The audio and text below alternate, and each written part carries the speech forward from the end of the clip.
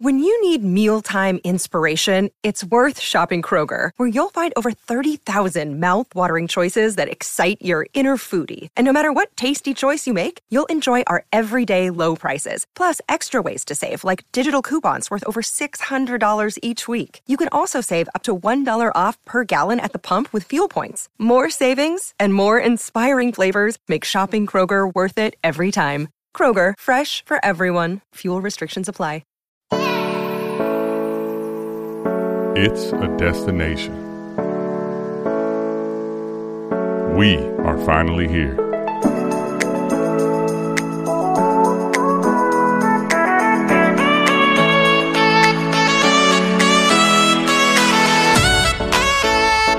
Let's go.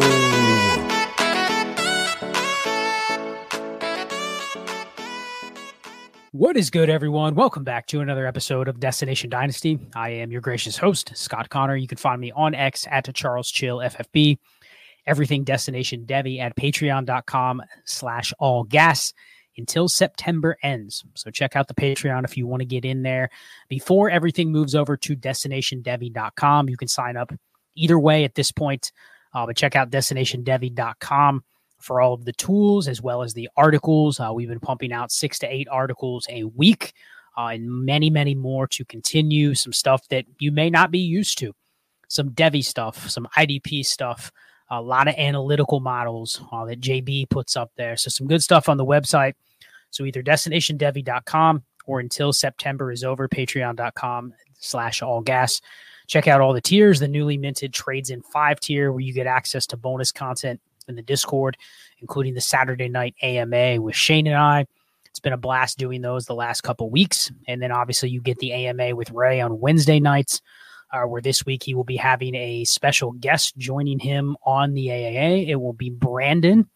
Everyone knows Brandon behind the scenes, works with the newsletter, does a lot of stuff behind the scenes with the Destination Devy Twitter handle, helps out in the Discord, really a jack of all trades. But Brandon will be on the AMA with Ray this Wednesday night, September 27th.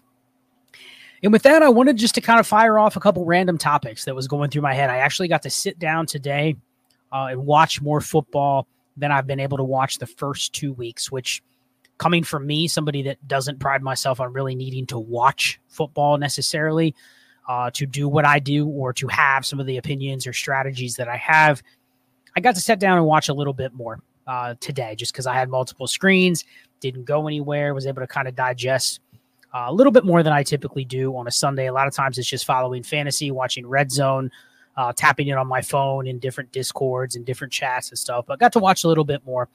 But there's a couple topics that I just had to hit. The first one is we have to talk about tight ends. And this probably wasn't what people thought I was going to start with. I'm going to talk about the player that came out of nowhere that is probably going to be this week's flavor of the week or this week's flavor of the month, whatever you want to call it, Achane. So I'll talk about him a little bit later on and the back and forth exchange that I had on Twitter, which I found interesting, and it compounds with what I've talked about the last couple episodes. But the tight end production, a lot of the things that I heard today from people in chats or in voice groups or just seeing random blurbs on Twitter was, man, another random tight end scoring points. So I wanted to do a little bit of a deeper dive, and I know we have a small sample size, so any of this stuff that we talk about through 2 weeks, through 3 weeks, it's a small sample size, right? So what does that mean going forward? I talked last week that Ray and I were going to do war games after 6 weeks to really kind of go through the war and look at what it looks like relative to what we forecasted a season, past seasons. What does it look like through 6 weeks? We're still a little early to look at the macro view of the war and say, conclusively, this is the way things are trending. But one thing that has come up, I wrote my first article, Tectonic Transactions, last week on DestinationDevy.com talking about Kyle Pitts. And quite frankly, people are sick of hearing about Kyle Pitts. They're sick of hearing about what his profile was, some of his metrics, all of that stuff. Nobody cares about that anymore. But one of the reasons I cited in the article for continuing to follow it is the fact that the tight end position is literally, I don't even want to say it's a mess. It's beyond that. It is to the point where we don't think running backs matter. I can sit here and say, yeah, running backs don't matter, any running back on a 53. But if you truly want to get to a position where you can say it doesn't matter, and more importantly, because it is also tough to forecast from a profile to usage standpoint, a lot of people are not comfortable even trying to do it. So it's just turned into a position where, yes, there are formats that people will have the perception that tight end has value until they actually get into the league and they go, man, I really shouldn't be valuing tight ends any differently. So I wanted just to look at this, and everyone that has access to the War tool can pull this up. You can link leagues from my fantasy league or through Sleeper. And so I just pulled up a random league of mine. What you can do is just sync a random league through Sleeper or through my fantasy league and just find one that fits kind of the argument or kind of the scoring that you want to highlight when you're talking about tight ends. So I pulled up one of mine. This is a my fantasy league. It is a 12-team super flex. Everything is pretty stock. There's no point per carry or anything. And it is a tight end premium with 1.5 per reception for tight ends. It's a start 10, and it is 32-man rosters. So pretty basic. Probably a little deeper on the bench than I want it to be. But the point remains, it's a 12-team, start 10, 32-man rosters, 1.5 tight end premium. So if you've listened back to a lot of my stuff before on tight ends with roster construction, I would say it largely doesn't matter. And when you sync the War in this league, you find that really, truly tight ends do not matter. So you look at the War graph. Now, I'm using the results through 2 weeks because it does take a little bit for the results to pop up for the third week. But even through 2 weeks, when you're measuring just wins above replacement, you're trying to find where is the equilibrium point. Now, this is true War, so this is not a War or what you actually actualized. This is true War for the tight end position. So I wanted to first look. You have to establish a baseline. I wanted to first look, where is it at 0? Literally 0. What player has given absolutely nothing if you would have started him? So let's assume, for purposes of this argument, the first assumption that you've started all of these tight ends both weeks. So you've started them the first 2 weeks of the season. So what is the equilibrium? What is the 0 point? And that is at tight end 20. And that is Cade Otton at 0 War. So he's right on the 0 line at tight end 20 in War. And when you translate that to fantasy points per game, Cade Otton is tight end 17 at 7 points per game. So just remember that. Tight end 20 is the equilibrium point thus far through the season. And that is Cade Otton, who is tight end 17 in fantasy points per game. Now, when you look at that, you go, okay, 7 points per game in PPR, that's probably not usable. That's something that I would probably not want to tolerate more than a week. I would always be aiming higher. But then if you just go look at what the graph looks like, and the graph for War is going to look very similar to the points per game graph, just because we only have 2 weeks of sample size, so the distribution is going to look similar. Until you start getting a wider array of players that are hitting into these spots, the distribution is going to look pretty similar because we only have 2 weeks of results that I'm talking about here. I'm going to talk about the third week here and why the interesting observations came up this week. But just vibe with me here. So you look at Cade Otton, tight end 20 in War, tight end 17 in points per game. But then you look at everybody above him. And it's not until you get to Mark Andrews at tight end 6 are you above 9.2 points per game. So between tight end 7 and tight end 17, you are literally looking at less than 2.2 points per game. And the War graph reflects that as well. All the way up until tight end 5, Mark Andrews is the first tight end that goes above 1 for the season in a tight end premium league. So right there, you already see where the flat line is starting to establish itself. So what I'm curious about is within that flat line, it's pretty easy to look at the War graph and the points per game and say, okay, TJ Hawkinson, Travis Kelce, Mark Andrews, Evan Ingram, those are 4 of the top 6. You could say those are 4 of the top 6 that were actually quote unquote difference makers thus far. And that's just from a points per game standpoint. From a WAR standpoint, it's Hawkinson, it's Sam Laporta, it's Hunter Henry, it's Mark Andrews, and it's Evan Ingram. So the only guy that's not in there is Travis Kelce, obviously, because he only played 1 game. But for all intents and purposes, we're going to put him in there just because we all know he's a unicorn. So when you look at that a little bit deeper, you go, okay, it's clear where the cutoff is starting to emerge. And what's crazy is we will sit here and say the tight end position is so gross. Everybody fades it unless you have one of the top couple. But really what it's looking like is very similar to what it looked like in years past. We've had Kelce as a major outlier for basically since we can remember. Mark Andrews had that one season where he was a major outlier. But for the most part, it's looked very much similar. If you go back and pull the last couple years worth of tight end WAR, it's going to look very similar to where you have that top 4 to 6, and then it flattens off. So thus far, you were seeing the distribution be very similar. And that's my first takeaway. Takeaway number 1 with this point is the tight end distribution is not that different. It's the same as it's always been.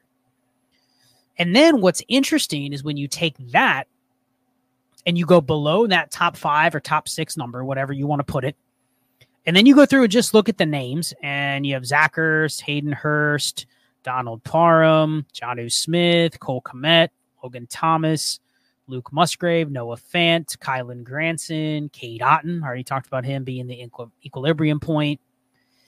So you go all the way down those names and you go, really, what is the common theme between all of those names? And most likely, you weren't locked having them in your starting lineup. Maybe a couple of them because they did have perceived value coming into the season. But by and large, a lot of those names that I just read off were not players that you probably looked and you were like, man, I just have to get that tight end in my lineup. I have to start them. I know exactly when I'm going to play them, and I know for sure they're going to give me this production. In fact, it's probably the opposite. In fact, if you had some of those guys on your team, you may have the experience where you didn't start them. Hey, I didn't start Hunter Henry week 1. He was tight end 1. I didn't start Noah Fant last week because why would I? He didn't have any targets in week 1. But week 2, he had a good week. But then you kind of wonder, like, how do people actually actualize the warp? That's the second time I've said that in this show, actually actualize. How do you get that warp into your lineup if you're not willing to roster construct correctly around the warp to begin with? And that's where this discussion is going to go. So the first thing is acknowledging, like I said, that the tight end distribution is the same. So keep that in the back of your head. It's pretty much the same, even through 3 weeks. It's pretty much the same as it's always been.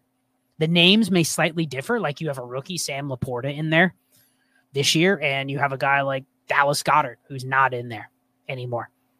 But largely the names remain the same. So that's the first thing. The second thing, now you go, okay, how do I take advantage of the fact that there are so many tight ends that are just bunched up together? And you can look at the WAR tool or you can look at points per game and you can see this quite clearly. Now, the tricky thing is in a league like this, and I'll give this example because of something that I have to admit, is this league, I am not roster constructed correctly. In fact, I don't like my roster construction in this league for this exact reason, and it is that I have too many tight ends, which means I have too many decisions, which means I'm probably less likely to actualize some of this war that I'm talking about. This war that I'm saying, man, if you would have just started this tight end, if you would have just started Hunter Henry both weeks, you would have ended up with pretty solid war across the landscape in your league if you would have just had him in your lineup. And guess what? Guess who I have on this team? Hunter Henry. Guess how many times he's been in my starting lineup? Neither. So he put up 19.1 points in week 1 on my bench, 20.2 points week 2 on my bench. Now, why didn't I start him in week 2 after he was good in week 1? Well, week 1, I have Evan Ingram. Evan Ingram was okay. I started him in week 2, but not week 1. Who did I start in week 1? I started Tyler Higbee. Why did I start Tyler Higbee? Well, Cooper Kupp was out. I had just come off a week in Vegas. Tyler Higbee was going off the board, tight end 7, tight end 8, and surely Surely Tyler Higbee just had to smash when Cooper Kupp was out. Who else were they going to throw to? And guess what? I bought into the narrative. Now, here's the problem. That's a Tyler Higbee issue. That's not what I'm talking about here. What I am talking about is I entered the season with a tight end room that was Evan Ingram, Hunter Henry, Tyler Higbee, David Njoku, and believe it or not, I actually had a fifth tight end on this team, Luke Musgrave. And obviously I wasn't starting Luke Musgrave, but I knew that I had a problem. And I had tried to shop these tight ends. I had tried to shop all of these tight ends for a second plus, adding them to a trade to get another tight end or try to get an upgrade. But here's the thing. When they know I have 5 tight ends and all of them could finish anywhere between tight end 5 and tight end 30, no one's probably bailing me out of that problem. So I just couldn't move them for what I thought was fair value. And then you ask yourself, well, what is fair value? And someone had come to me and asked, okay, well, you traded Luke Musgrave away, which I did. And now I didn't start him week 1. I started Tyler Higbee. He was a bust. So unfortunately, he didn't help me in week 1. He was in my lineup. I did not start any other tight ends because this is the team where I have absolutely stacked wide receivers. And so only one tight end is ever being started unless I have 5 or 6 injuries in this league. So as you can see right there, I go into the year with those 5 tight ends. I have a roster construction problem. And I waited. I figured, you know what? I'm going to be able to get a little bit of value. But here's the move that I made. So I traded, after week 1, I traded Roschon Johnson and Luke Musgrave for Greg Dulcich, who at that point was on IR. So by that point, everyone was out on Greg Dulcich. So I took him back essentially for free. And I got back a 24-second and a 25-second. And I posted that trade. I posted that trade in our Discord. And a couple people asked me, man, why'd you make that deal? Like, why'd you make that? Why'd you trade Musgrave right after his first week where he wasn't super involved from a production standpoint in week 1, but he went out, had 50 yards, 4 targets, was okay on his first week. So you're going, man, there's a reason to be excited for this guy. His usage was great. He was right up there at the top in terms of usage, routes run in week 1. So everything was looking up for him. So people ask, well, explain why you would trade away the young Luke Musgrave out of all the other guys, Higbee, Hunter Henry, Evan Ingram, David Njoku. Why Musgrave?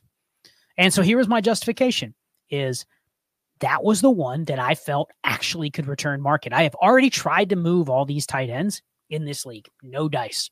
No one bit. And probably correct. If you look at the war, it doesn't make sense to pay a premium for any of these guys. Would someone have bought one for a second? Maybe. But I'm sitting there going, you know what? Let me find a way where I can potentially make it into a bigger deal and see what I can end up with on the other side. And I hadn't even gotten the bites for the second or the second and the third. I had an auto accept trade block for a couple of these guys earlier in the year for a second and third. No bites. So my league was telling me they don't really value tight ends. So I'm able to make this deal. So threefold benefit of this deal. 1, I get back Greg Dulcich. I can put him on the IR. He gives me just an extra body. Should I ever want to move another tight end or another tight end or another tight end, I have him stashed. Worst case scenario, he was a throw-in in the trade. I got back 2 second-rounders. Liquidation. As I already said, my team was stacked at wide receiver, pretty good at quarterback, a ton of running backs, and then essentially these 5 tight ends. So the one downfall for me was probably going to be the ability to bail myself out of a potential jam because I didn't have the draft capital. And this gave me 2 extra second-round picks to potentially use later on. So that was the second part of that trade that really was beneficial, is I got the liquidation from a position of strength. And you're probably wondering, where am I going with this deal?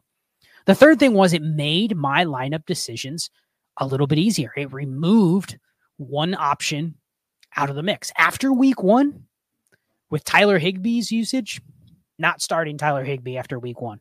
Understood. I lost week 1 because of Tyler Higbee, or at least I had him in the lineup and every other tight end except for Njoku outproduced him. Mistake. So I learned that lesson, moved Musgrave, moved Tyler Higbee to the bench where I didn't put him in consideration. Then essentially I had a decision between Hunter Henry, Evan Ingram. I started Evan Ingram last week over Hunter Henry. just because his usage in week 1 was pretty good. And in a game versus the Chiefs, I figured, hey, it's a high total. Let me start Evan Ingram. So I started Evan Ingram. He didn't outscore Hunter Henry in week 2, but he still put up a respectable game, 14.7 points. Hunter Henry put up 19 or 20.20. So made the wrong decision right there in week 2. So again, I'm still battling this problem.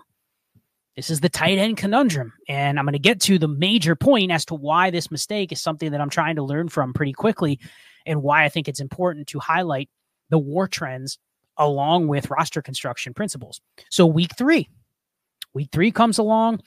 I didn't start Hunter Henry week 1, even though I was really high on Hunter Henry. In a bunch of my redraft leagues in FFPC and in KFFSC, I drafted Hunter Henry as a standalone tight end. And all I was betting was that I can get replacement value from Hunter Henry, and I don't have to pay replacement value price. I pay less than that. I got him at a price where basically he was like a waiver wire pickup. And I just started him. And the biggest benefit when I was able to start 5 Hunter Henrys in those leagues in week 1, and people will go, wow, I was lucky that you had him. Well, those are 20-man rosters. And usually the scoring isn't really one where you'd want to flex a tight end. Kentucky is 1 PPR and FFPC is 1.5 tight end premium. So you don't want to flex a tight end, right? We already know that. It's a start 8. You don't want to flex a tight end there. So I go, you know what? I'm just going to ride with Hunter Henry. And that is where you can see these big edges if you do that. Because I roster constructed correctly around punting a tight end. And a lot of people will go, how does that make sense? You're weak at tight end. Why would you not draft more than one? Why would you just ride with one? And the reality is, if I lose that one due to injury, I just go get another one. Now, the reason is because it's shallow enough. There are tight ends that linger on waiver wires, especially in the Kentucky leagues, because it's not tight end premium. You can go pick up Noah Fant off waivers. You can go pick up Jake Ferguson off waivers. Like, there's a couple leagues where you can always find one of these tight ends sitting there because some teams don't even roster 2. So it starts to become efficient to the way where it doesn't even matter who you have. If you don't have one of the elite ones, if you're just following the war, why would you ever roster more than one when you know the replacement value is sitting out there on waivers? It also makes your decisions easier. So fast forward to this league. I know it's a 1.5, so it's slightly different. But I started Evan Ingram again, week 3. Got it right this week. Evan Ingram put up 17.2 points. If you look at my other tight ends, Hunter Henry, 4.7. So I didn't fall for the Hunter Henry trap. I stuck with my guns, thinking I'm just going to believe in Evan Ingram because he is one of those ones that is above the top 6 threshold and more. And David Njoku, not startable. So right there, I nailed it. Finally in week 3, I nailed it with Evan Ingram. And the biggest reason that I missed out on his first 2 weeks, or I missed out on the first 2 weeks, is because I had too many decisions. And that's essentially what the summary is with War. Now, I know this is a roster league that has 32 players on it, 32 roster spots. So a lot of teams will go, I don't know who else to roster, and so I'll just carry extra tight ends. So it's not as easy as in like an FFPC league or a Kentucky league where you can just stream. And you can say, if I lose a guy like Evan Ingram, then yeah, it hurts because I probably invested a certain amount, but I can go pick up replacement value off waivers. So you do have to kind of make your roster construction principles fit the market a little bit. If everyone was this efficient in a 1.5 tight end premium league like this, the roster construction would say I probably want to carry 2 to 3. In this case, I have 4. And in this case, if I really wanted to lean into the strategy, I would then go back to the market and I would say, what can I get for Evan Ingram? He has put up double-figure points back-to-back weeks. He was a top 5 tight end last year. And really, you're not going to find a tight end that is probably more consistent or at least gives you a better floor week to week outside of Kelsey and at this point, probably Andrews and Hawkinson. So right there, he should have some market value. Now, why would I want to trade him away if he's been so consistent? Well, part of the reason is I can't trade the others. I go try to trade David Njoku. I'm good. I don't really want to give you anything more than a third. Hunter Henry, if he would have had another damn near 20-point game, maybe, but he busted this week. So any dynasty value that Hunter Henry had is probably gone. At least not even dynasty value, but any demand that he had is probably gone at this point, meaning I probably have to wait another week. But I still like Hunter Henry. That's the thing. He had a tough matchup. It's okay that he struggled, but I still like him. So really, what my bet would be is now to go back to the market, follow the war trends, and say, you know what? Evan Ingram has been a slight difference maker last year, thus far this year, but I'm actually willing to bet against that just a little bit. I also have Calvin Ridley on this team, so maybe that sways me just a tiny bit to bet against Evan Ingram. But the caveat is, can I get something that helps my market value assets by trading away Evan Ingram? If all I can get is a second and a third, I'm not really interested. Can I get a second and a running back that's useful? Can I get a second and maybe an upgrade at wide receiver or a slight upgrade at quarterback? Something that I can actually help move the total value of my roster and, more importantly, the total value of my starters upwards. So that's the lesson learned. If I can't do that, the league is just going to continue to stick me with too many tight ends. And there's going to be weeks where I guess Evan Ingram wrong. He goes for 11 points. Hunter Henry scores 20. David Njoku has a huge game. Unfortunately, David Njoku is not a guy that's even on my radar. It's either between Ingram and Henry. As long as they're healthy, Njoku is not even on the radar. So right there, I'm holding the perceived value of Njoku, who I still like, along with Henry, along with Ingram, and then Tyler Higbee's just chilling out there. And I don't know if Tyler Higbee ever really comes back, but the point is I have too many tight ends. And I'm making decisions a lot of times in a range where it really doesn't even matter. And I'm better off liquidating one of those pieces, especially if I'm willing to bet against Evan Ingram. I'm willing to essentially get rid of him, store that market value somewhere else, and just ride with the ones that I have. And that's the point of this exercise, especially the shallower your league is. This is how you should play any shallow redraft league. It's truly studs or duds. And people know that. You hear that in the mainstream shows. You will hear people say, oh man, just roster, get a stud tight end. Otherwise, don't worry about it. What they fail to really preach, and it's the same with the running backs, it's the most underrated thing about going hero RB or zero RB. It is you don't waste extra spots trying to hit on the position, especially at tight end. The worst thing you can do in a league where there are 20-man rosters, 18-man rosters, 16-man rosters, where you don't have a good tight end, is then go carry 2 of them. Gosh forbid, carry 3 of them. Well, why would you carry 3? Well, I want to see if I can hit on one. What are you hitting on? That's the second question is, yeah, I want to hit on some upside. What are you actually trying to hit on? And let's just go through week to week, or let's just go through game to game. Not week to week, game to game. When I ask people, what are you trying to hit on? And a lot of times what they mean, what are they trying to hit on, is some level of consistency week to week. But unless that is consistently top 5 or top 6, it's not giving you any war. So really what people are chasing is this mythical ceiling at tight end where it doesn't really exist outside of the names that we already know possess that ceiling. Now, what you're really hoping for is somebody that gives you no cost, but adequate production. And what's another way of saying that? Replacement value, right? You're really not getting anything more than the person that drafted tight end 13 off the board. You're just getting it at a far cheaper cost. And how do you access that reward? How do you realize that benefit? By not paying for more than one. By paying for the cheapest one in this perceived tier, with the tier being the results that half the people in your league are going to get replacement value at tight end. Now, you can get cute and say, I'm going to draft 2 and I'm going to platoon, but that'll be an exercise for a future show. Good luck platooning the right ones. I just went through an exercise where essentially I have not played the right tight end until week 3. So right there, I'm 1 for 3 in platooning. And the more options that I have, the less likely that I'm going to platoon correctly. And that's the problem that I'm sitting with right now. I have 4 tight ends. 3 of them in theory are probably startable. And I have to decide between the 3 every single week. And any of those 3 could get hurt. Any of those 3 could get hurt to a point where they have no value anymore either. We're not just talking about a sprained ankle or out a couple weeks. We're talking about any of those guys tears an ACL, valueless. Don't even care if it's Evan Ingram. Don't care if it's David Njoku. Don't care if it's Hunter Henry, especially Hunter Henry, but even the other 2. They were to get a significant injury, done for. Done.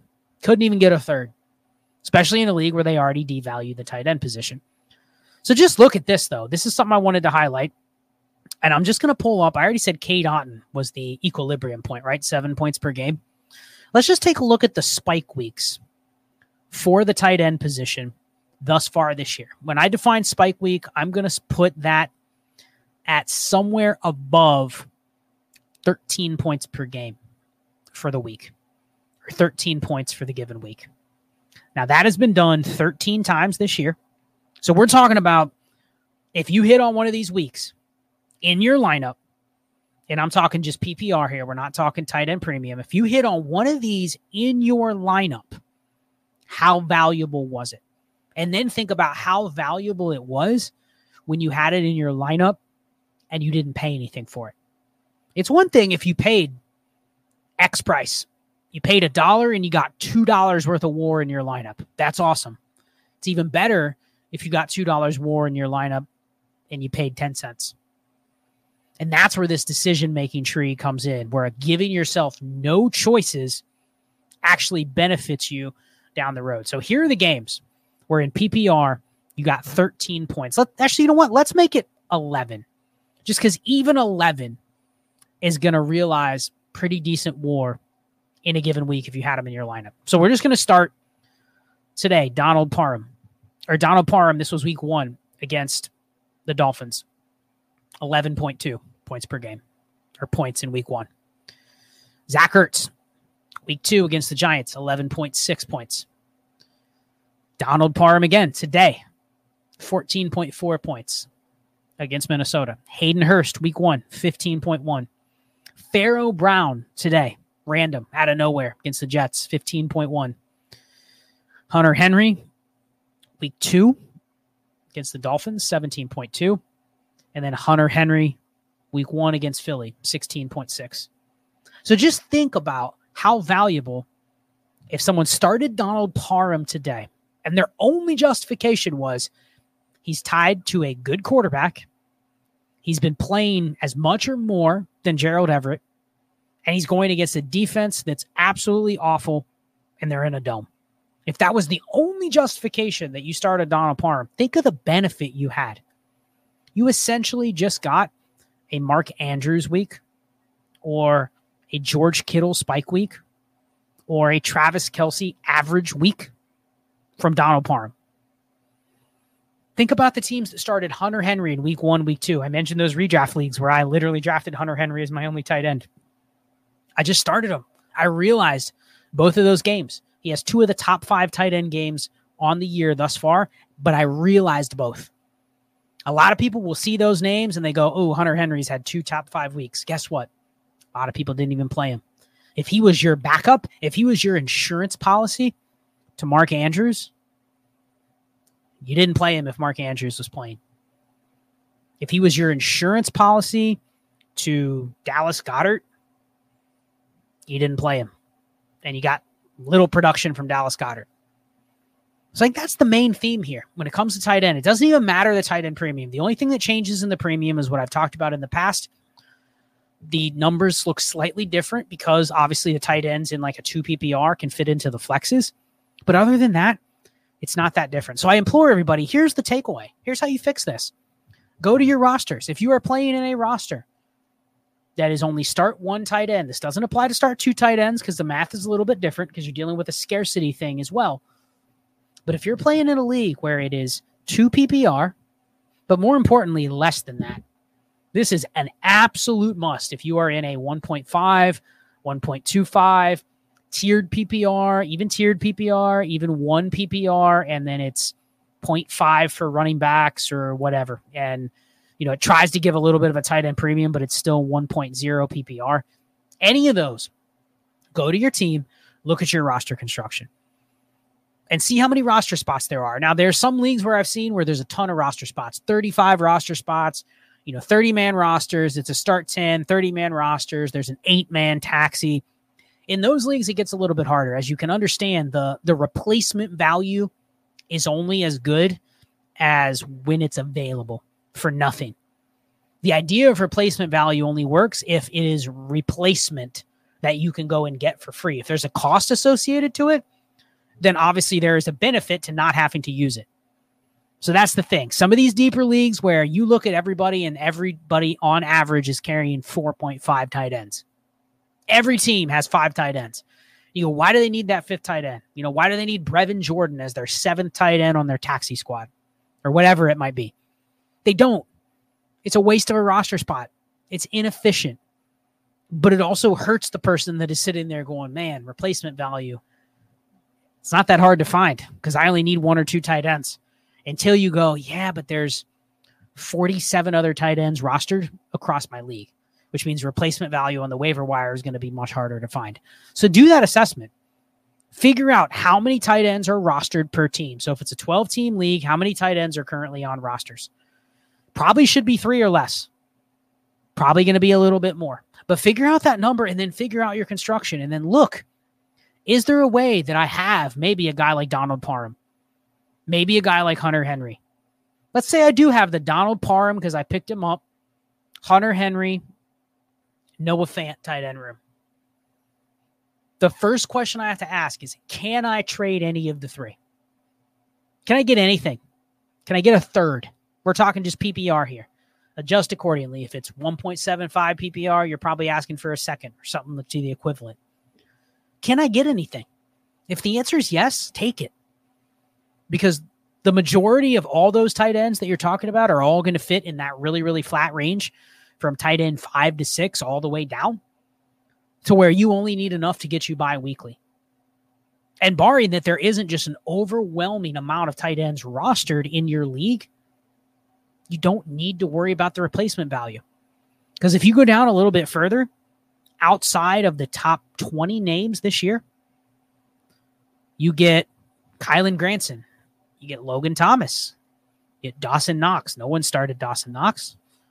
You get Tyler Conklin. How about Tyler Conklin? Week 2 after Aaron Rodgers' injury. Everyone buried him. Oh, 25th best tight end game of the year. How about Noah Fant? Came back in week 2. Pretty decent game. How about Brevin Jordan popped up today? Brevin Jordan. No one projected that Brevin Jordan game today, huh? 9.3 points. How about Blake Bell, week 1?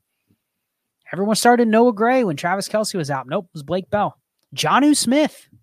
Jonnu Smith in week 2. Who's Kyle Pitts? You got Jonnu Smith in there, posting 8.7. Got Jonnu Smith in week 3. Again, same thing. Harrison Bryant. Josh Oliver this week. So the point is, it doesn't take much. We're talking 8-9 point games here. Doesn't take much. But because that is so close to just going, you know what, I'm going to fire up Josh Oliver today. Josh Oliver is a great example of a guy that got paid this offseason, plays a lot, and is on a team that throws a lot. And they play in a lot of dome games, and they have a bad defense. So I don't care about Josh Oliver's target share. I really don't care about his snap share of his route run. As long as it's up there in 30-40% range, just because of the environment that he's in, you could go, you know what, I'm just going to throw Josh Oliver in there. And you can get him for free. That's a replacement value tight end that you can go, man, I pick him up for free. This guy over here starting Tyler Higbee. Which one actually has any value? I don't know if Tyler Higbee has value at this point. But the point is, there's no difference between the two. And that's what the war says, and that's what this tight end theory is. And I know this is a little bit mundane. This dragged on a little bit longer than I wanted it to be. But the point being that you don't need to overvalue tight ends. And as soon as you get one that is valuable, the only caveat would be a guy like Dalton Kincaid or Sam Laporta or even Luke Musgrave, right? Like the one caveat here is if you have one of the ones that you can sell, it might be because there aren't a lot of other players that are for sale that anybody wants at tight end. So just keep that in mind. Don't just go, oh, I have Sam Laporta. I have Donald Parham, Josh Oliver, and Sam Laporta. So let me go sell Sam Laporta and just play the other two. You could make that bet if it was a redraft league. You can make that bet if there was no dynasty market value component. But be smarter when it comes to the guys you sell. But if you're talking about these middling guys like Goddard, Freiermuth, Njoku, like any of those, you already kind of know what they are. So liquidate by the fact that somebody's willing to pay for them. and just go a tier below and just bet that the war is going to be right, because it has been this way for the last couple of years and it's trending that way again in 2023. So tight end roster construction was the theme. I didn't mean for this to go almost damn near 40 minutes, but it's something that I just see as an absolute mess. It's actually worse at tight end than it is at running back. I see people getting a lot sharper at running back in my league. I see a lot of leagues where it is tough for me to grind the running back edges because I go, damn, there's 5 or 6 other people in here doing the same thing. And I see it because I see those people proposing me trades. Not that they expect me to take them, but I see them proposing me trades where it's like, hey, you want to buy Josh Kelly? Hey, you want to buy Melvin Gordon? You want to buy Trey Sermon? Yeah, you want to buy Trey Sermon for a 4th? How about Melvin Gordon for a 4th? How about Kenyon Drake? He just signed, and Justice Hill is out this week. You want to buy him for a 4th? How about a 3rd for Zach Moss? That would have been a good buy. But you get the point. I see other people proposing me those trades. And I go, yeah, they're grinding every running back on a 53. So that's where I think you can gain an edge at tight end, is because a lot of other people in your leagues are probably treating running back, maybe not to the full extent of any running back on a 53, and do not roster any roster clogger receivers. But I bet you they're not going to that extreme at tight end. I bet you look at, go to a 1.5 tight end premium league where people have this perception that tight end should matter. Go look at the roster construction. If it's a 12-team, 1.5 tight end premium, message me. If you want to message me on Twitter or Discord, just let me know how many tight ends are rostered on average in your league and what percentage that is of your total players rostered. So in theory, if it is a 12-team start 10 with 30-man rosters, that means 360 players should be rostered across the league. If you assume everybody has 30, which that's a whole nother discussion when people don't have a full roster. But let's just assume out of 360, everybody has, I don't know, we'll just call it 3. Let's make it a nice even number. Let's make it 4 tight ends. So you have 48 tight ends that are rostered across the entire league. So if you take 48 tight ends out of 360 that could be rostered, you're looking at a percentage of right around 13.5. And I would say anything that is above 15 is probably going to get you in a range where it's way more difficult to find replacement value tight ends on waivers. So do that math. Count how many tight ends are rostered. Just go through everybody's teams and don't count the IR ones. Obviously, people can stash players on IR, so it gets a little bit murky of how to justify this number. But the point is, if you're in a range where it's, let's say it's less than 10, that would tell me that people are pretty efficient with their tight end rostership, which is a good thing, which means you should be able to lean into the strategy even more because the replacement value should be more readily available. What tends to happen as the season goes on, though, is players get injured. Running backs especially get injured, and they're ones that as soon as they get injured, the team will even cut them. So, of course, you're going to cut them in Dynasty, right? And then people will go, oh, that Donald Parham, man, he's had a couple good games. Let me just pick him up. Well, why'd you pick up Donald Parham when you have 6 other tight ends? Yeah, you might say, I'm going to try to trade him, but unless you pick him up as your tight end 6, and then you try to trade one ahead of him, you really don't gain anything by picking him up. He's just there because you're never going to start him, and you can't trade him. So you just picked him up and occupied a spot. So it actually hurts you when you roster construct poorly and you carry too many tight ends, but it happens. People will start picking them up because there isn't anybody else to pick up. Other than backup quarterbacks and any running backs on a 53, there really isn't anything else to pick up. And the same people that are fading roster clogger receivers and buying into any running back on a 53, they're not going to want to add roster clogger receivers. And I'm guilty of that. Even as the season goes on, like I don't go, I got to add that Brandon Johnson from Denver because, well, he's just as involved as Marvin Mims. So I got to add him. Like I don't even play that way. I don't even add those guys unless it's best ball. I just don't even pick them up. I don't care how they produce, which means I'm going to miss out if a guy comes out of nowhere and somehow becomes a threshold receiver. I'm going to miss out most likely if it's a waiver player.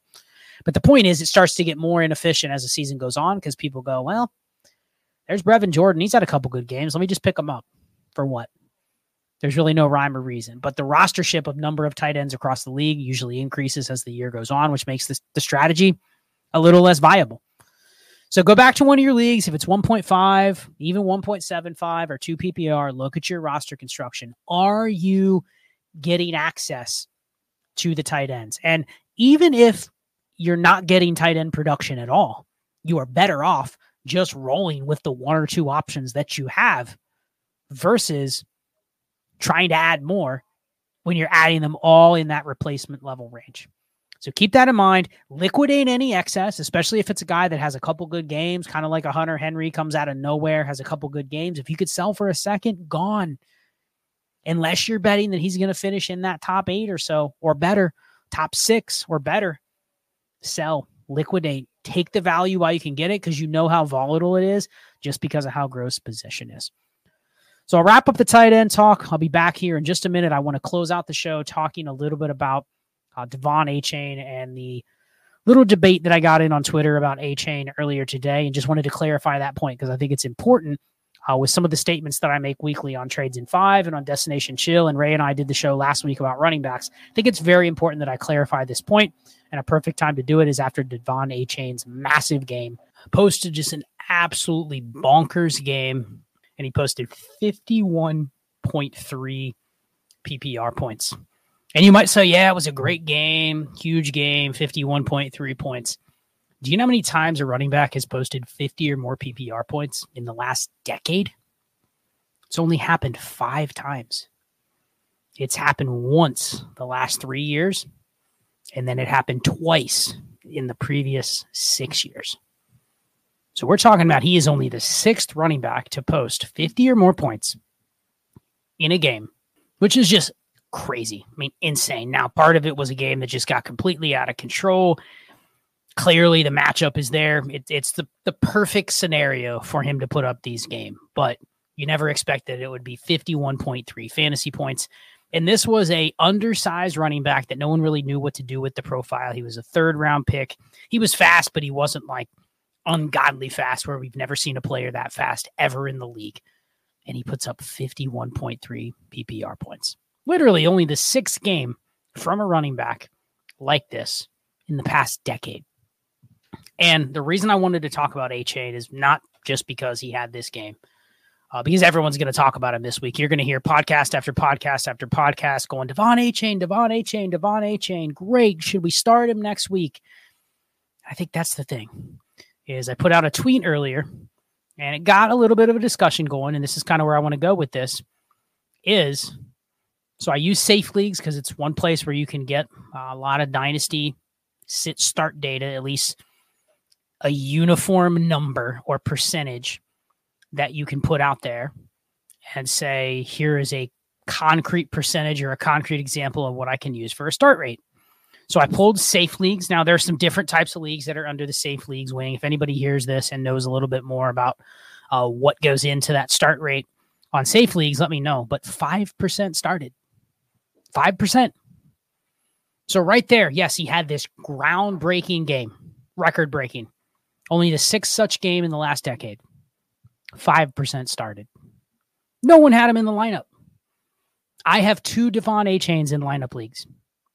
I have 3 Devon Achanes in redraft leagues. I only started 2 of 5. And I will slim my running backs down as low as they can go, so I have to start a guy like that. If I know he could have a decent role because Salvin Ahmed's going to be out, that's usually a player in those leagues, in my builds, where he is much more on my radar than most people. But only 5% of leagues. Hell, I only started him in 40% of the leagues that I have him on. But only 5% started him, which means you now have 95% of people that are going to chase this week. They're going to even chase 50 points per game. They're just going to chase this week. And I bet you that start rate climbs to 90% next week, maybe higher. Maybe I'm overestimating people adjusting quick enough, but it just feels like, great, you have found money and you didn't have them in your lineup. That sucks. You look at your bench and you go, damn, that sucks. I left 50 on my bench. I probably started A.J. Dillon. He got me 7 points. I probably started this running back. He got me 11. This running back got me 5. Ooh, Josh Kelly. I started him over Devon Achane. Thought it was a good matchup. Going to get more work. Going to get more touches. Probably not. That's looking real bad if you're looking back. But it wasn't the wrong play. It wasn't wrong to go, you know what? Let me see what happens with Achane. But the reality is you didn't get him in your lineup. So now you're faced with a running back that plays on the best offense in the league right now. The system where you want the quarterback, you want the receivers, you want the running backs. You want any piece of this offense that you can get.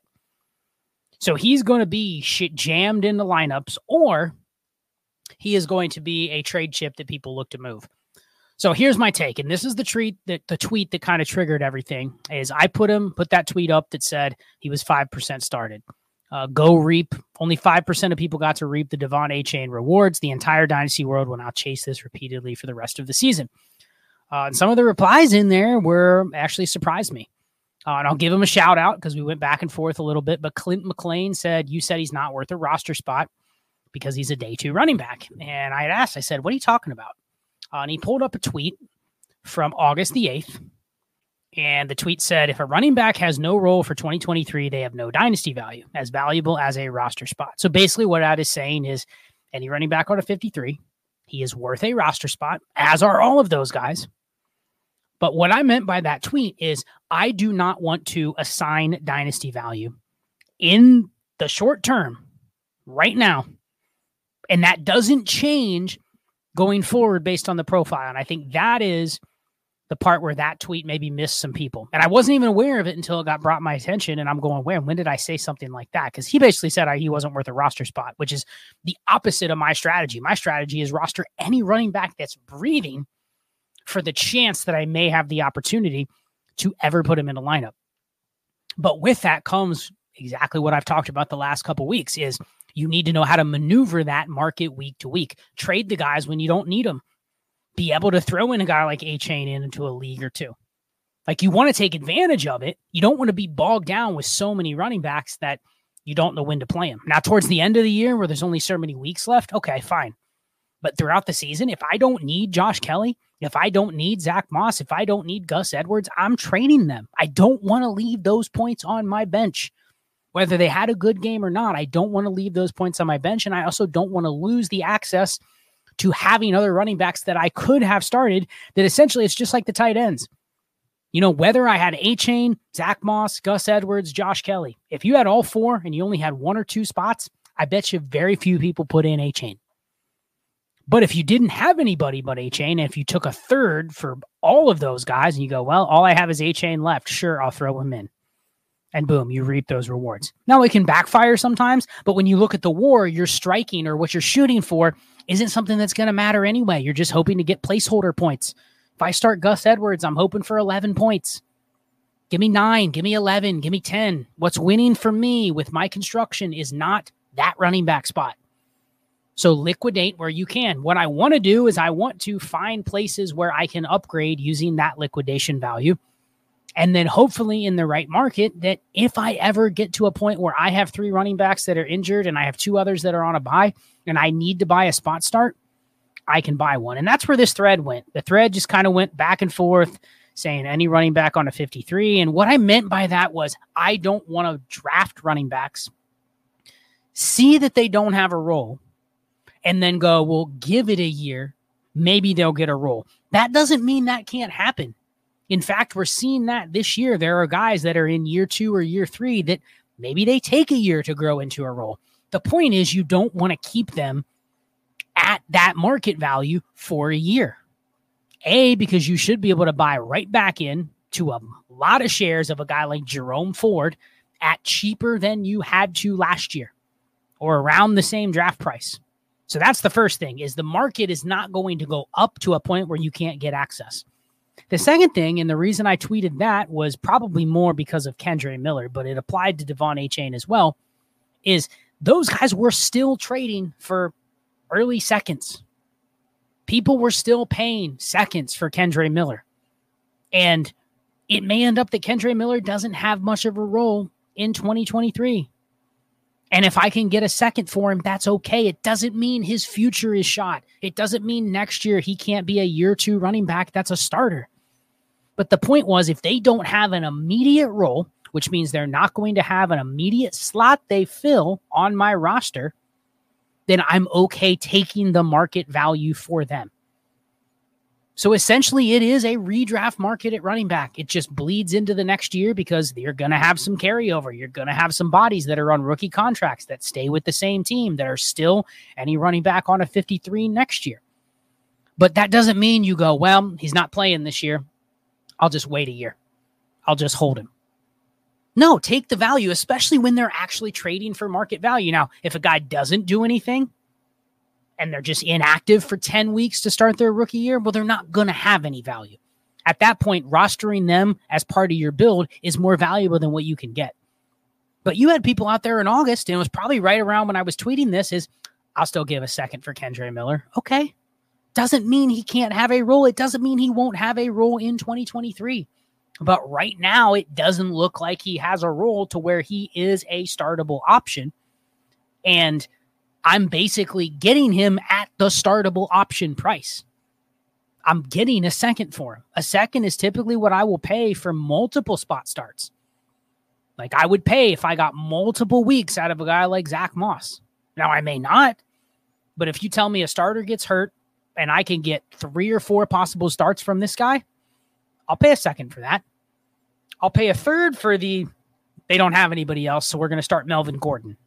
Okay, maybe I'll pay a third if it looks like Melvin Gordon can be the starter for a short sample size. But if I'm getting that for a guy like Kendre Miller anyway, all I'm doing is saying I am not going to give him extra dynasty value because he's young. All I'm saying is I will trade him for the price of, hey, he's going to get me multiple spot starts. And that's where the dynasty market hasn't caught up. And that is where they are still dug in on, well, if a guy got decent capital, he will definitely get a shot to be something more than just any running back on a 53 that has a steady role potentially. And that's it. That is the only point of that tweet. That is the only difference, is basically viewing these players as, what are they doing for me now? That doesn't mean that Zach Moss has as much talent as Kendre Miller. But for the last 2 weeks, one was available and you could have started him and one wasn't. So if you started Zach Moss the last 2 weeks, then you're 2 games ahead of what you're on with Kendre Miller. So the only thing you're assigning, if you're saying Kendre Miller is worth 5 times what Zach Moss is, and I don't know if that's the true market, but you get the point. The only thing you're assigning is there's going to be this future value attached to Kendre Miller. And the reason that I kind of speak out about that is because since I play in so many leagues, here's the reality. Let's say I had 10% exposure at Kendre Miller, and he would have had a Zach Moss game today. He doesn't need to have a Devon Achane game. Give me 17, 20 points. Okay. Kendre Miller would have had 20 points today. What would the market have looked like? Would there have been more people that would have gone, man, that was a good profile. I should have got more in rookie drafts. I'll buy. Yes, there would have been more people interested. Would there have been more people interested at way more than what that original buy price was? Probably not. And I've just seen this time and time and time again. We go, man, if Tank Bigsby ever gets the starting role, watch out. And then lo and behold, he gets the starting role. And he's decent. Might even say he's good. But then you go, let me go try to now sell at a profit because he has that starting role. And you go try to sell in the market and people go, oh man, he's a running back. He's a 3rd round pick. He's good, but I can't give a first. I just can't. I'll give you a second and a body. But right there, now you're looking at a profit proposition where I go, is that super exciting?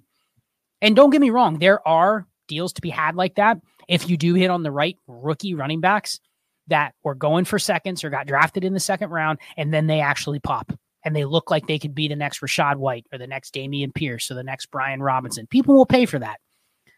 But in a lot of leagues, it's not a first. In a lot of leagues, it's I'll give you maybe a second and a third. Maybe I'll give you 2 seconds. But I just think there's this mythical profit that people think can be realized, but then it happens. And then you go to your running back market and you go, who wants to buy? And it's, yeah, sure, I'll buy. Of course, I will buy Kendre Miller if he looks good and he has a role. But you know what I'm going to buy? I'm going to buy him for the multiple spot start price, not a first. And I think that is where this strategy is different. And I don't think I've been able to kind of explain this the way that I wanted. So I'm trying to take this end of today's show to do that. And just explain that it is not that I don't think a guy like Achane, because he didn't have a role in week 1, isn't worth a roster spot. What he's not worth is me going, well, I know he has upside. I know he's going to be a future starter. I know what he's going to do in the future. So I'm going to hold his market value 30% higher than Jerome Ford, than Kyron Williams. And I'm speaking of those guys before they got the roles that they have now. But the point was, you don't just go, oh man, because he's young, we haven't seen anything. That's what you capitalize on.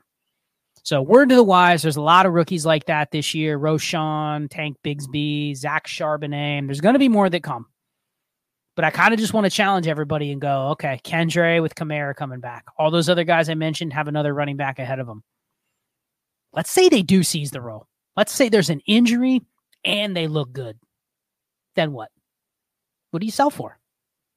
If anything, you go, I'm glad I held on to a couple because now I have a running back that was a starter that probably fits my construction. Let me go see what I can sell. But if I can't sell, I still have somebody that's basically found money. But this idea that, the future dynasty market where you can just flip a running back, even if it's a running back that people liked, Tank Bigsby, Charbonnet, for a first, I don't think so. And that's why Achane's so fascinating. I have no idea what the Achane trade market's going to look like, but I'm very curious to see what it is over the next couple days. I'm not even going to speak to what I think we should do with it, because honestly, I don't know. You could make the argument that if he gives you 60% of what he gave you today, 2 times a year, might even be worth a first if you look at it from a WAR standpoint. Now, back to the beginning of the show, what do you have to make sure you do if he does that? You didn't capture the 50-point game. If I told you he's going to have 2 25-plus point games and 3 15-plus point games the rest of the year, that's awesome. You may even pay a late first for that. Only if you're constructed to where you get those in your lineup. Nothing's going to hurt more if you got him on the bench in that 25-point game. Then you chase 2 weeks after that, and he gives you 10 and he gives you 8. Keep in mind, you paid a lot for him. This wasn't 10 and 8 that you got for free. You paid a lot. So you get the point, though. Unless you're going to capture all those weeks, and the only way you're for sure going to capture all those weeks is if you roster construct appropriately to where he's always in your lineup, that's where it's a little shaky if you're going to pay flexible first-round picks for running backs. So that ends the show. I'll be curious to see what the Achane buzz is this week. Some good stuff. It kind of came out of nowhere. It blew me away when I saw that he's only one of 6 running backs in the last decade that's posted 50 points. That's pretty awesome company to be in. So shout out to him doing that in his first damn regular season game. Not his first year, not his first month, his first game. And the crazy thing is the other backfield mate of his went for 45 plus. Talk about just a wild day from a rushing backfield. If anyone can show me a league that was not best ball, that you started both of them together, man, I'll have a prize for you of some sort. I'm still looking for it, where you started both Mostert and Devon Achane in a lineup league together. And I don't even care. There's not really a justification as to why somebody would do that. Even a tanking team probably doesn't want to have a guy like Mostert on it anyway. So I'm just curious if anybody had both of them in a lineup. Send me the screenshot. Don't Photoshop it. Don't doctor it, but send me the screenshot and I'll make sure a reward gets forwarded to you in some capacity. With that, I will go ahead and sign off. Appreciate everybody. Trades in 5 coming up tomorrow night, 8:30 on Dynasty Trades in 5 YouTube. Wednesday, Destination Chill, 9 p.m. Eastern. Don't know what the topic's going to be, but we'll be announcing that on Twitter tomorrow. So you'll get that a day in advance so people can prep for it. Destination Chill on Destination Devi YouTube, 9 o'clock Eastern on Wednesday. That will be September 27th. And then right following that, if you want access to the AMA with Ray, he'll have guests Brandon Gonzalez-Cottrell on from Destination Devi. Brandon is awesome, does a ton for the Destination Devi team behind the scenes. If you see stuff going out on social media, almost always it's Brandon. He's a whiz at doing the socials for DD, does a lot of stuff behind the scenes, writes together the Destination Devi newsletter. So it'll be interesting to see. We don't get to hear Brandon a lot on the mic. I get to talk to Brandon a lot in voice chat, one of the perks of being in the Heisman group. But other than that, the people don't hear from Brandon a lot. So we get to hear from Brandon on the AMA with Ray co-hosting it Wednesday. That'll be after Destination Chill in the Discord, about 10:05 p.m. Eastern. Got to be in the Discord. Any tier will get you in, but sign up for Heisman, sign up for Trades in 5. Again, patreon.com, all gas before the end of the month. And then everything will switch over to destinationdevi.com. But you got to be in the Discord to get access to that AMA, get your questions answered. And probably a lot of the topics that will come up will be similar to what I've talked about, what some others have talked about this week on DD following Destination Chill on Wednesday nights. With that, I will go ahead and sign off. Enjoy the Monday night game. Good luck with the rest of your matchups in week 3, and we are on to week 4 very, very shortly. Be chill. There's a rumor going round about me and you, stirring